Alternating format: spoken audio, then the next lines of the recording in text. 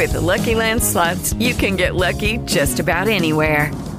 This is your captain speaking. We've got clear runway and the weather's fine, but we're just going to circle up here a while and get lucky.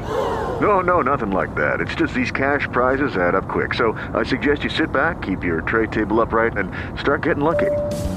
Play for free at LuckyLandSlots.com. Are you feeling lucky? No purchase necessary. Void where prohibited by law. 18+ terms and conditions apply. See website for details. With Lucky Land Slots, you can get lucky just about anywhere. Dearly beloved, we are gathered here today to... Has anyone seen the bride and groom? Sorry, we're here. We were getting lucky in the limo and we lost track of time. No, Lucky Land Casino, with cash prizes that add up quicker than a guest registry. In that case, I pronounce you lucky. Play for free at LuckyLandSlots.com. Daily bonuses are waiting. No purchase necessary. Void where prohibited by law. 18+. Terms and conditions apply. See website for details. The Toby Gribbin Show. Highlights.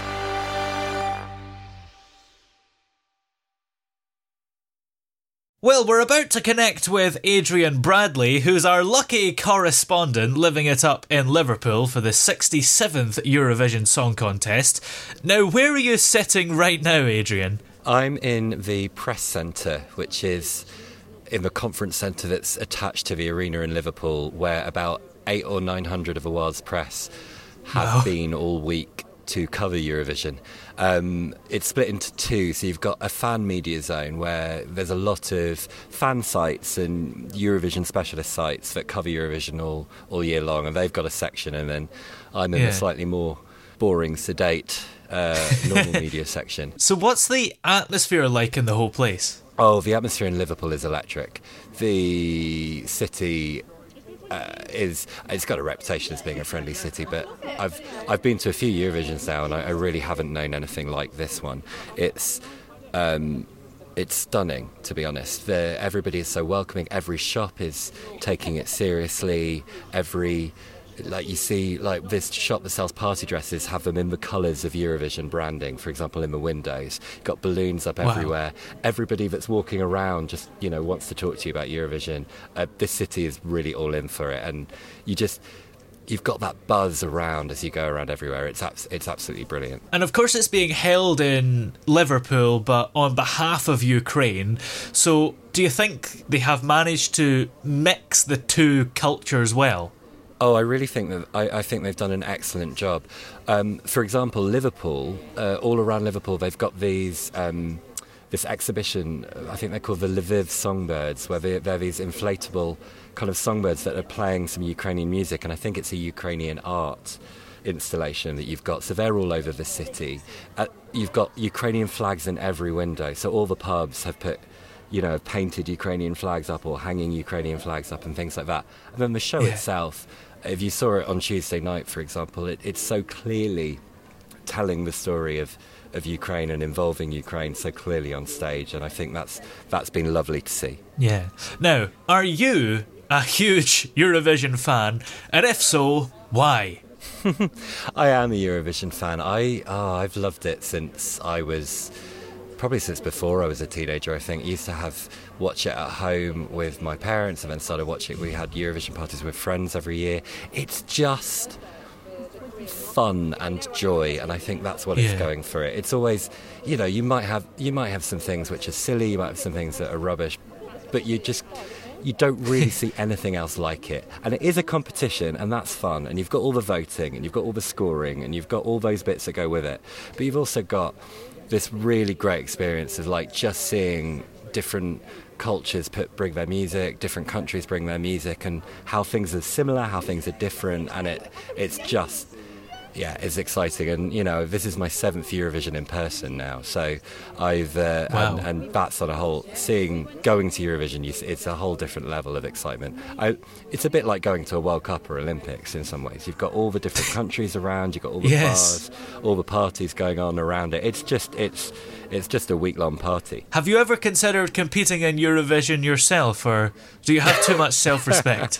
I have awareness of the quality of my voice, and not something that I would want to inflict on the world stage. I'm very envious of the people that are able to do it. I would love to work on Eurovision at some point. That would be the dream, kind of help to make the show happen. But I'm not a singer and I'm not a performer, and good luck to because they're performing. They do it each show is kind of run through 4 times, so 3 of them with a full audience of like 6,000 people, and just to go up there, you've got one chance to do your 3-minute song. How they manage it, and some of them are like, one kid last night was 16. A lot of them are about 20, 21, 22. It's incredible. Yeah, there's somebody that's 25 but looks about 12, and then somebody else that's 18 but looks about 30. It's Eurovision, really, isn't it? What do you think about our entry this year, Mae Muller?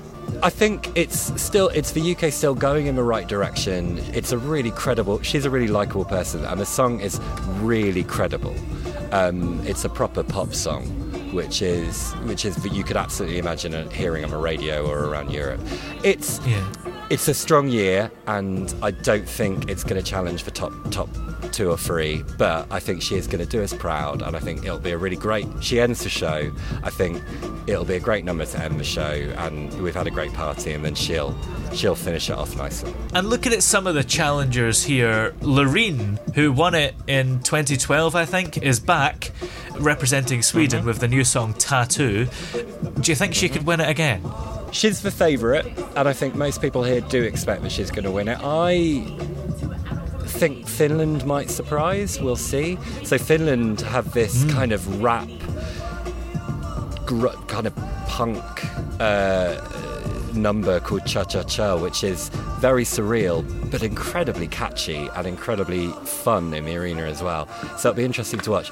Loreen is a great singer. It's a very good song, and she is Eurovision royalty to a lot of people that are here. Yes, I think she'll do well with the juries. If you'd asked me a week ago, I'd have said Lorena's going to walk it. So that means she probably still is going to walk it. But who knows? There could be some surprises on Saturday night. Yeah, and I think there were a lot of Karija tribute acts going around, aren't there? I think. Oh, yeah. Northwest Tonight or whoever accidentally interviewed one of them thinking it was the real guy. So I heard, but then Karija got him up on stage at one of the club nights as well to dance with him as well. So that guy's having the time of his life, I think. But yeah, everybody's dressing up. But even everybody's coming out in kind of like colours and glitter and things like that. And they're just having a great party. The audience here are loving it. I think Liverpool knows how to party, and they really are enjoying it. And as you said earlier, really anything goes in Eurovision, whether it's a song that could be seen as boring or something that's completely out there, like Croatia's entry this year. I wrote a list of notes watching the semi-finals, and I just put simply Croatia. What is going on there? Yeah. So they are kind of a punk, in the modern use of the term, kind of punk, kind of drag band that are doing slightly subversive music and interesting takes on things. I think they got done for public indecency performing naked once.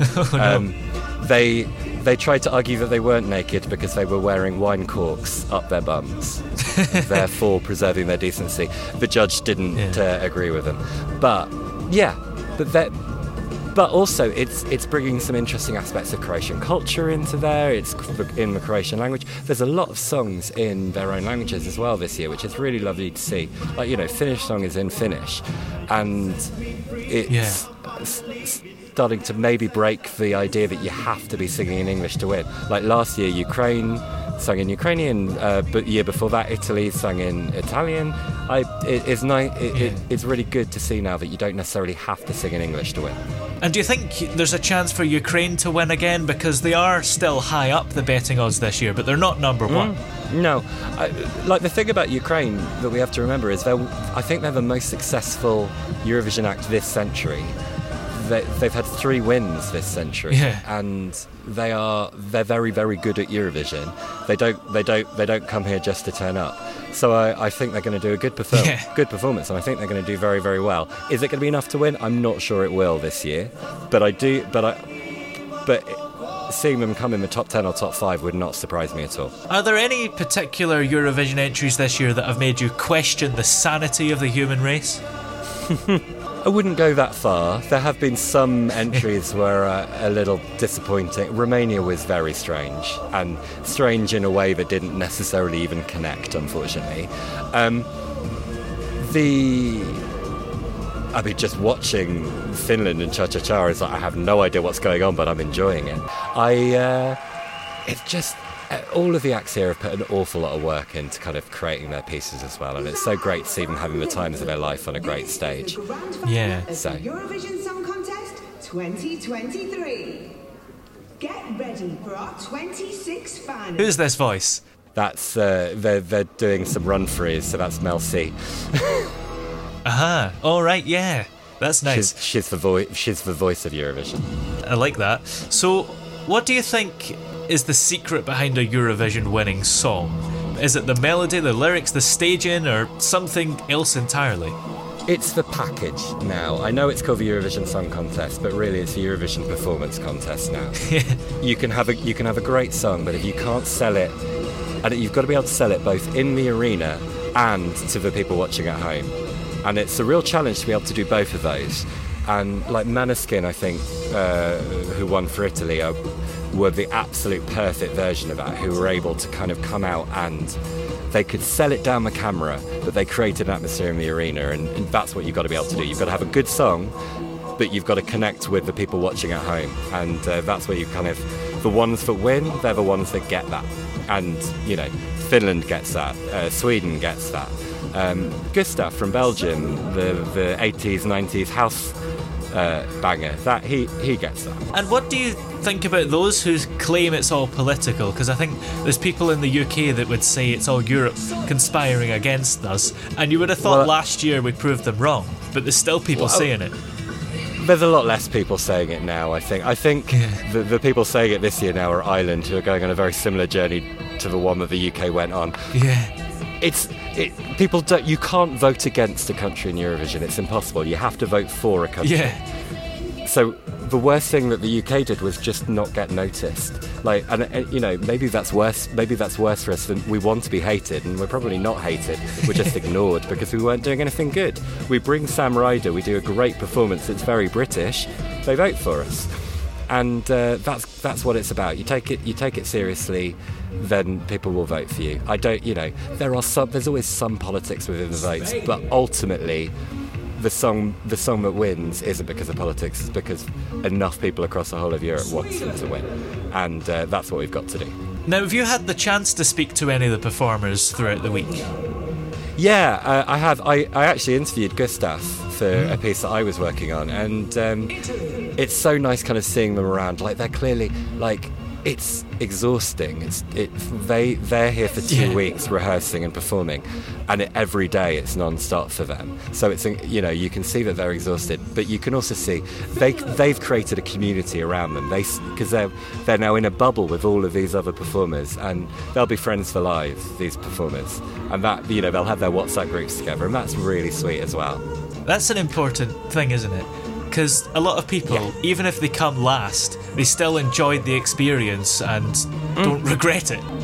And some of the ones that came last, like there's a guy from San Marino who still does the Eurovision party circuit every year. He didn't do well at all, but he's fun and always turns up and always does all the gigs and gets the bookings. And the acts that don't run straight home after being kicked out of the semi-finals, but turn up at Euroclub and perform their song and hang around with the fans, you know, that's how they'll keep their career going, because they'll get booked for things and they'll turn up to stuff. So this is it's exciting. So what are your predictions for who's going to win? Because I think it was last night's semi-final, you got them all right. I did get them all right. It doesn't happen very often. The bookie's favourite is still Sweden, and it's favourite for a reason. Yeah. I have put some money on Finland, so, you know, maybe I'm biased to say that I think Finland can win, because I want to get my bet back. if Finland do win, it wouldn't be a shock to me. If anybody else won, it would be a surprise, I think, now at this stage. I think it's probably Sweden's to lose, but if anyone's going to beat them, it'll be Finland. And then, you know, you can quote me on this tomorrow when it's somebody entirely different. Just before we leave you and let you get on with your fun, what are you up to this evening? Because I guess there's all sorts of rehearsals and stuff taking place. Yeah. So I'm going to what's called the jury final, which is technically a dress rehearsal of a show, but it is the one that all the jury votes come from. So it matters. The juries are watching the final and they vote on tonight's show. So the general public on the phone will vote on tomorrow night's show, but half of the points, although we won't know what they are and nobody in theory will know what they are, will be voted tonight. So it's a really important show, and I'll be in the arena. I'll see what everything that's going to happen the whole show, and I'm very much looking forward to it. Excellent. Well, you can watch the grand final of the Eurovision Song Contest tomorrow night on BBC One at 8 p.m. So many thanks for joining us, Adrian, and have a great rest of your time there. Great.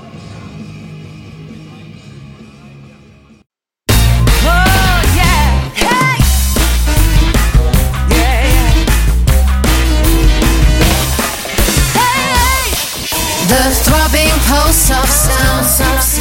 The Toby Gribbon Show.